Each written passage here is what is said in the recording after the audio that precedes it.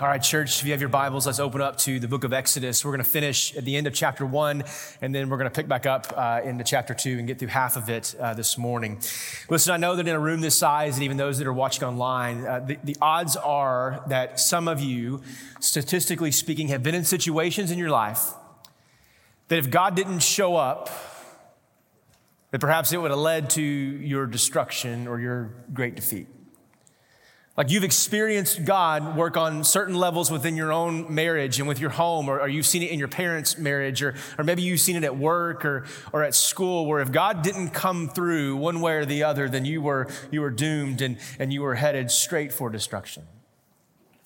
This past week, I read a familiar passage that many of you know this story of this scene and this episode in Moses' life. And the danger with texts like this is because they are so familiar to us, we can tend to dismiss them as if we have known and seen everything. For the past 17 years in my life, I've worked through a Bible reading plan called the McChan Reading Plan, and it takes you through all of Scripture within 1 year. So at least 17 times I've read this text.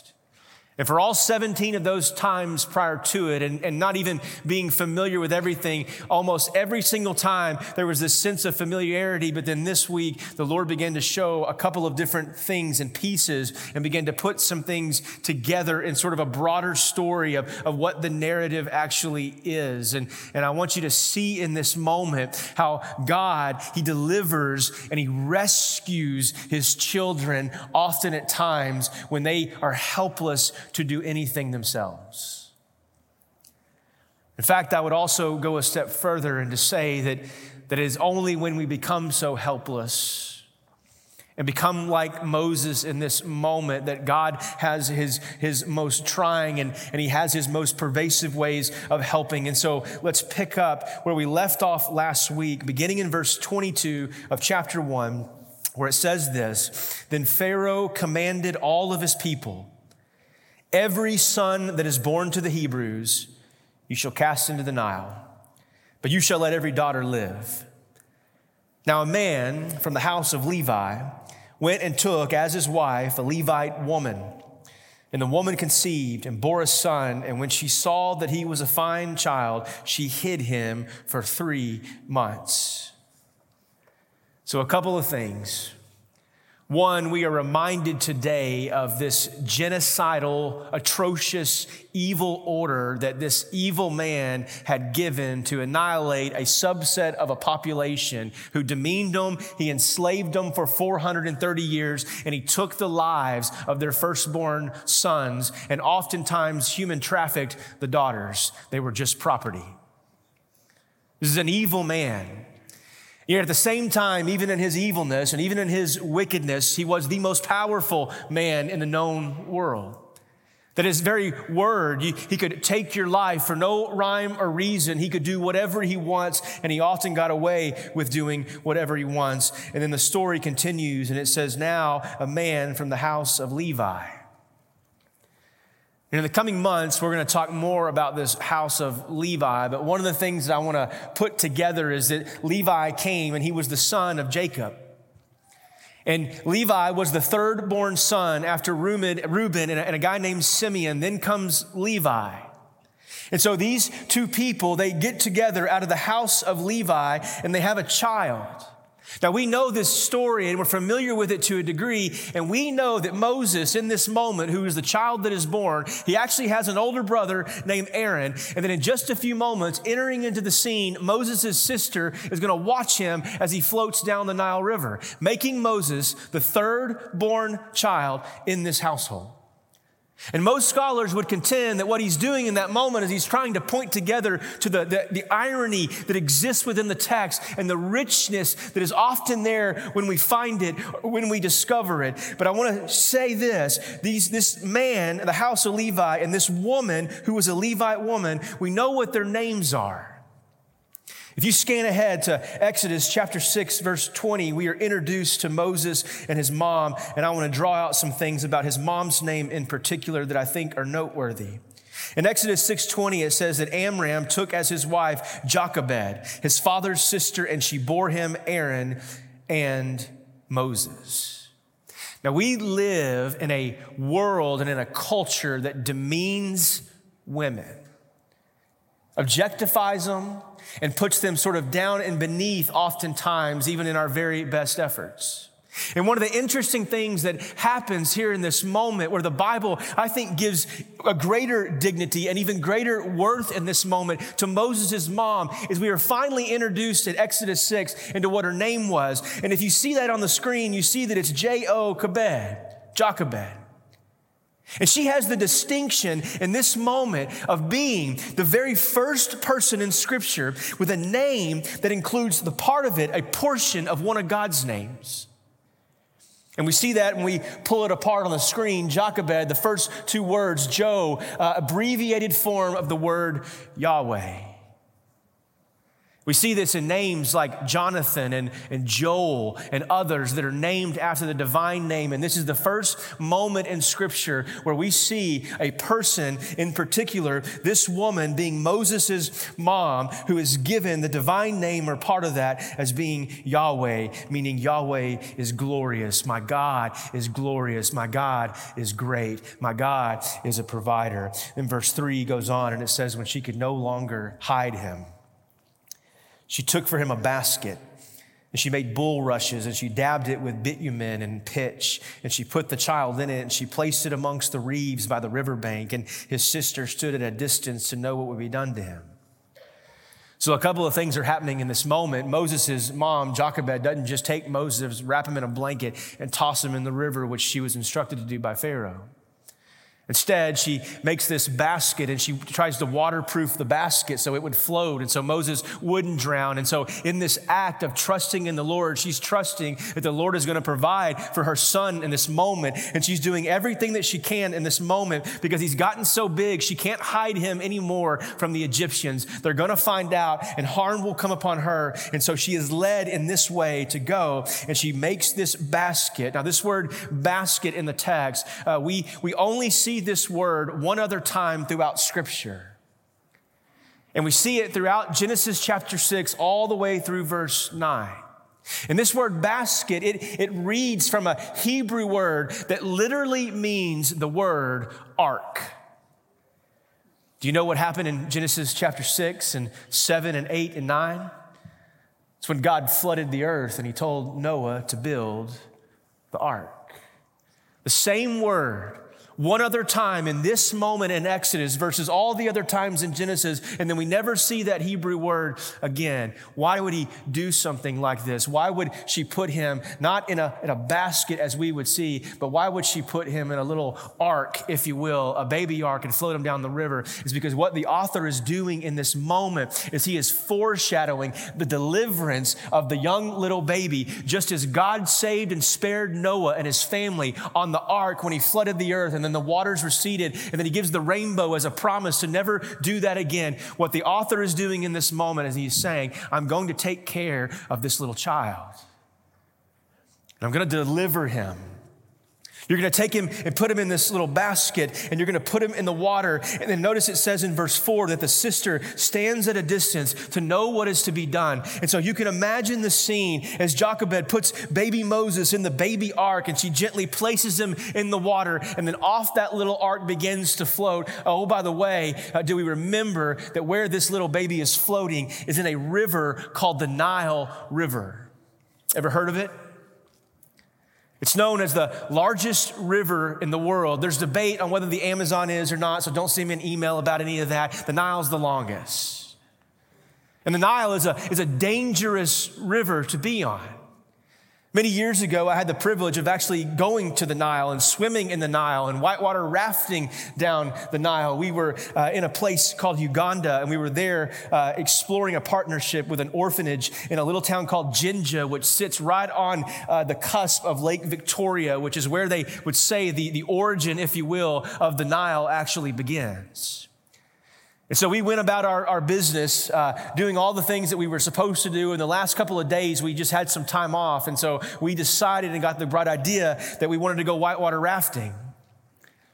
And so me and about 4 or 5 other guys, we go up and pay our money, and they tell us to get in and throw us a helmet. They're like, have you ever whitewater rafted before? Like, I don't know. I've never done this before, but I've got one kid at home, and my wife's 7, 8 months pregnant. I'd like to go home and see them again. I said, that's fine. We're going to do a tame section on the Nile River. And oh yeah, by the way, when you rate whitewater rapids, a 1 would be like a still, calm lake.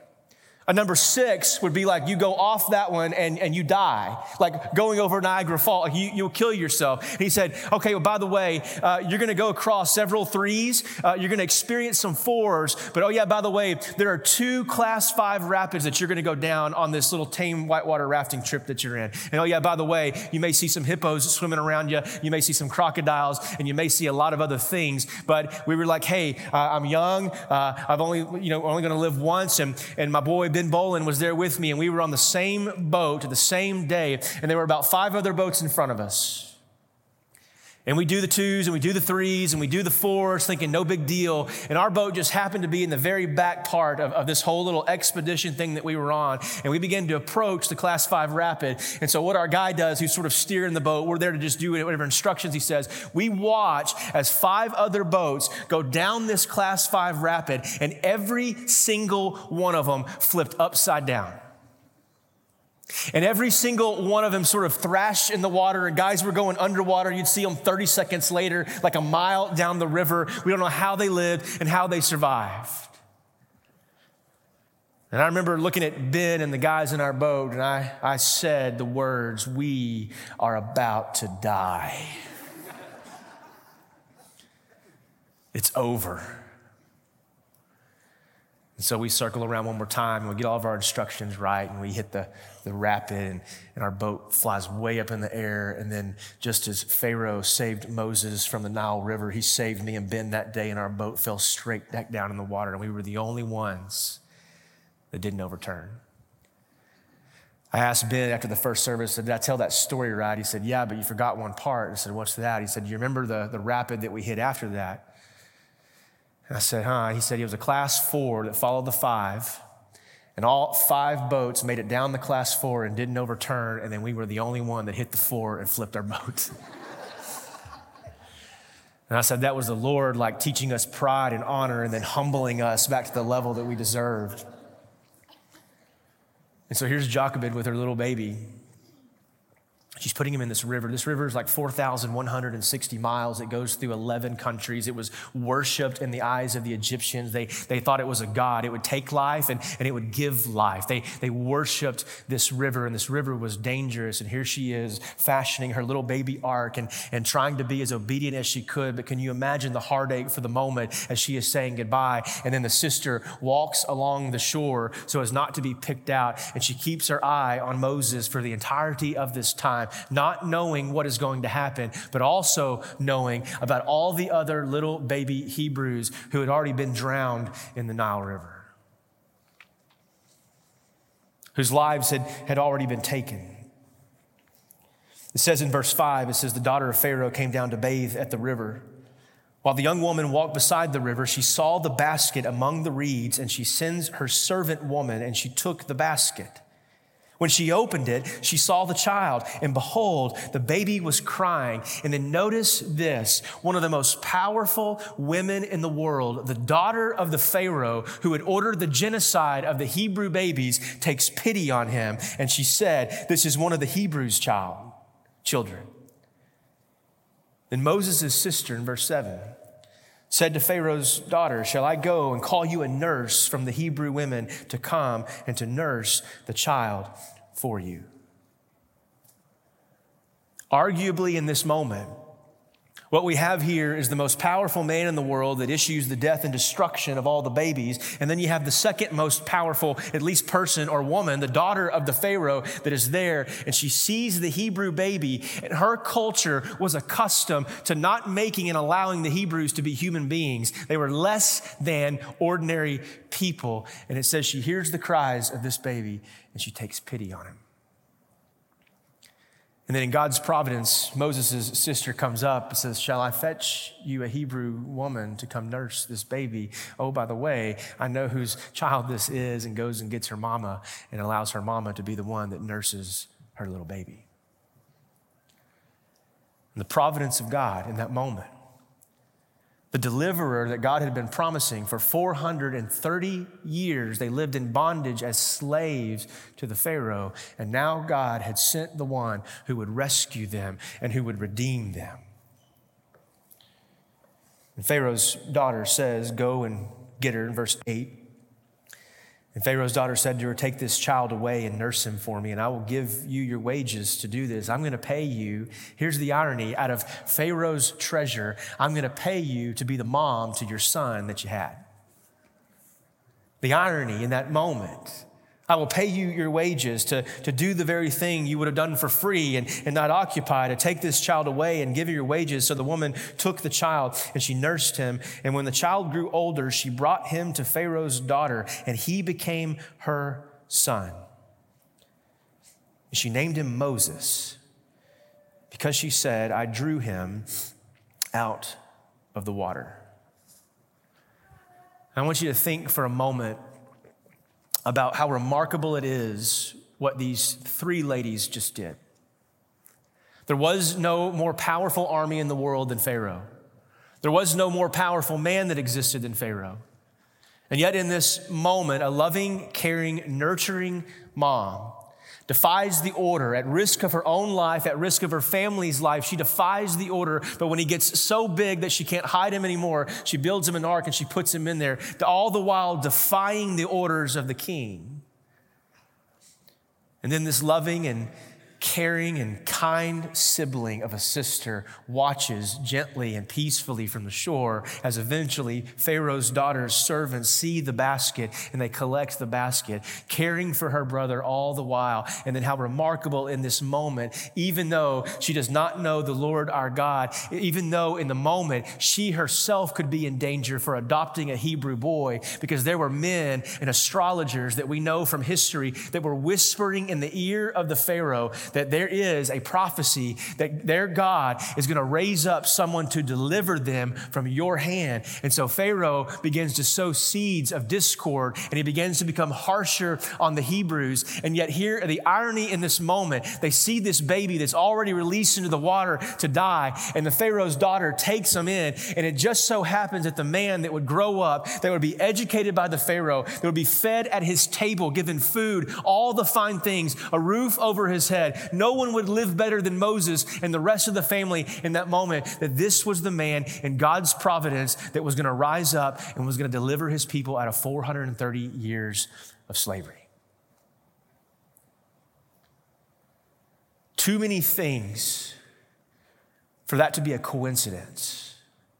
Too many movements in the narrative for this to be just made up in this moment. Too many things for us to not be able to say, wow, look at how great our God is. Look at how he is working this plan behind the scenes and moving, and he's doing things even when the Hebrews at this moment, who had no idea about what Jochebed had done to build the ark for the little baby and to gently put him in the water, all the while all they thought was they were just still existing as slaves. Praying to their God, asking to be delivered. God, do you not hear me in the moment of my trial, in the midst of suffering? But all the while, God is working a plan behind the scenes that they're unaware of. And God begins to raise Moses up in the court of the Pharaoh. It kind of reminds me of that old book that you had to read when you were in intermediate school. When you think about Moses' mom and dad trying to hide Moses and to be quiet when his house is searched. Remember that book you had to read called The Diary of Anne Frank? Some of you hated it and loathed it and didn't like it. But it tells a remarkable story about a remarkable family that grew up in the Netherlands. In 1941, they find themselves trapped by Hitler and they're persecuted and they're Jewish. And it tells the story because she's quite a prolific writer at the time, this young girl. And she writes these entries in her journal about what it was like to go hide in this place at her dad's office where he worked so that the Nazis wouldn't come take them. And unfortunately, if you know the story of Anne Frank, I'll go ahead and tell you the end. Her family gets taken in and sent to concentration camps, a place called Auschwitz. And then she then is taken from her sister. They're moved to another one where eventually they die. And the only ones that survive in the midst of it is her father, who then goes back and just so happens there's a copy of her diary there, and he publishes it in like 1947. It's been translated into 70 some odd languages. But it's this story of this book, of this family who had to remain hidden, who they couldn't sneeze and scratch their heads or their faces for fear of being taken in and ultimately being put to death. And this is in so many different ways the story of Moses and his life. But I know that many of us are familiar with this story, and where I sort of want to land today as we conclude our time together is this question that sort of haunted me all week and wrestling with all day yesterday. What if you weren't Jochebed? And what if you weren't Moses?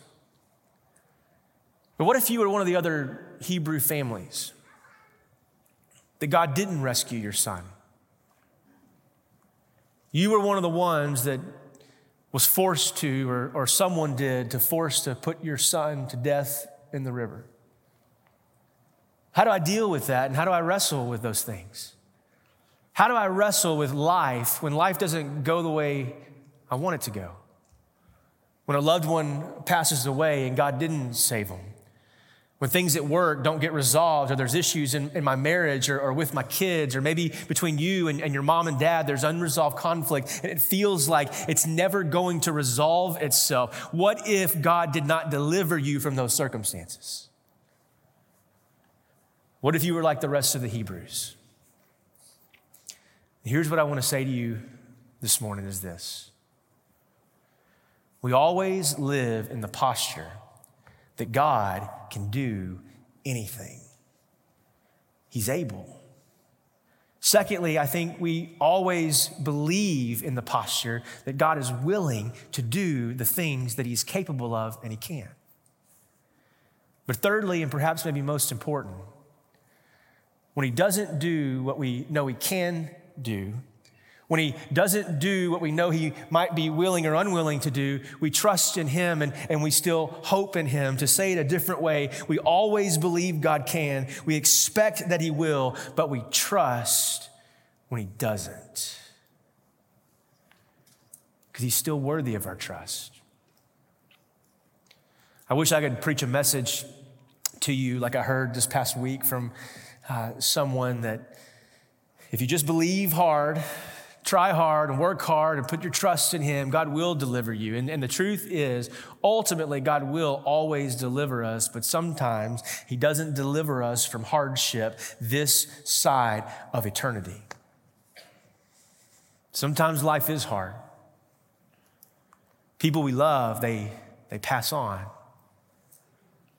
And yet we live here still in this moment, where I think the posture is a lot like those Hebrews that did see the heartache and did see the loss of life as they were held hostage to the Pharaoh. We know that God is able to. We know that he can, and we believe that he's willing. But if he chooses in that moment not to, we still trust him. Because I think like Jochebed, and I think like so many others, that their faith and our faith in God teaches us that God is bigger than our problems, and he is better than any solution, any strategy, any strategic planning that you or I could come up with. He's always better than those things. I want to draw our attention to this last little phrase in verse 10. When she says, I named him Moses, why? Because I drew him out of the water.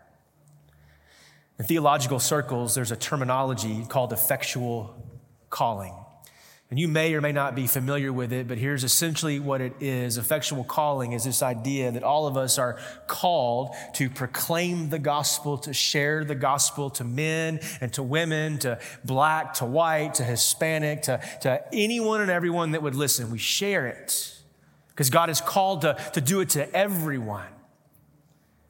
But the second component of this is basically summarized by God in his goodness and his kindness sort of wooing you to his side. And here's what I mean by that.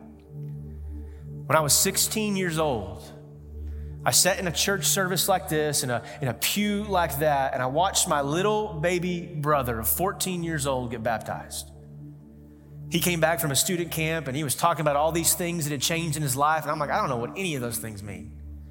But I remember sitting there in the pew, watching him in a baptistry like this. And I remember saying to myself, I need to do something different with my life. That he seems to have gotten his on course and that I needed to do something different in my own life. And from that moment and watching that testimony, God sent me on this journey, if you will. And I began to ask questions. And I began to become super curious. And I was asking friends that I knew that go to church, hey, what book of the Bible should I read? And one of my friends, I called her that night and said, what book should I read? She said, read the book of Mark. And I read the book of Mark and I called her back in 45 minutes. I said, okay, what do I read now?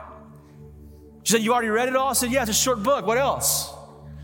She said, go start in Matthew and go through Luke. And within like a day or two, I'd read all the Gospels. And they said, well, what do I do now? And they said, well, we'll start reading in Ephesians and Philippians and Colossians and go through the book and just keep reading and just keep being curious. And then eventually over the course of several months, I wasn't even satisfied with that. I found someone at a church to disciple me that would just spend time with me, let me ask all kinds of crazy questions. And you see, what was happening in that moment was God was drawing me into himself. He was drawing me to his side. And since that day at 17 years old, my curiosity has not been satisfied. Not that I'm not satisfied in who he is, but I'm not satisfied in being used by God. And I'm not satisfied and I want to stop growing in God and becoming who it is that he wants me to become. You see, oftentimes we experience the harsh realities of the Pharaohs in this world and the Nile rivers in this world so that God can make us into something that we could not become otherwise and without the hardship. And so we trust him. This morning, I simply ask you, who and what are you trusting? Pray with me. Father, we thank you that in Christ we have forgiveness of sins, that you have redeemed us as your people, and that you call us to come alongside you. Jesus tells us in John 6 that we don't come to the Father unless he gives permission to, draws us to. So, Father, I pray this morning that you would draw your people to your side. We would confess our sins, repent of them, and we trust you. Father, I pray for anyone in this room that's hurting today and experiencing heartache and turmoil, sickness, loss. I pray, Father, that you would remind them gently and kindly that you can do anything, that you are able, that you are willing. We expect those things. But Father, if you don't answer that prayer in their time and in their way, Father, I pray that you would remind them to trust you and to believe you. So Father, we thank you that you never leave us or forsake us. And so Father, can we rest in that truth this morning? We pray in Christ's name. Amen.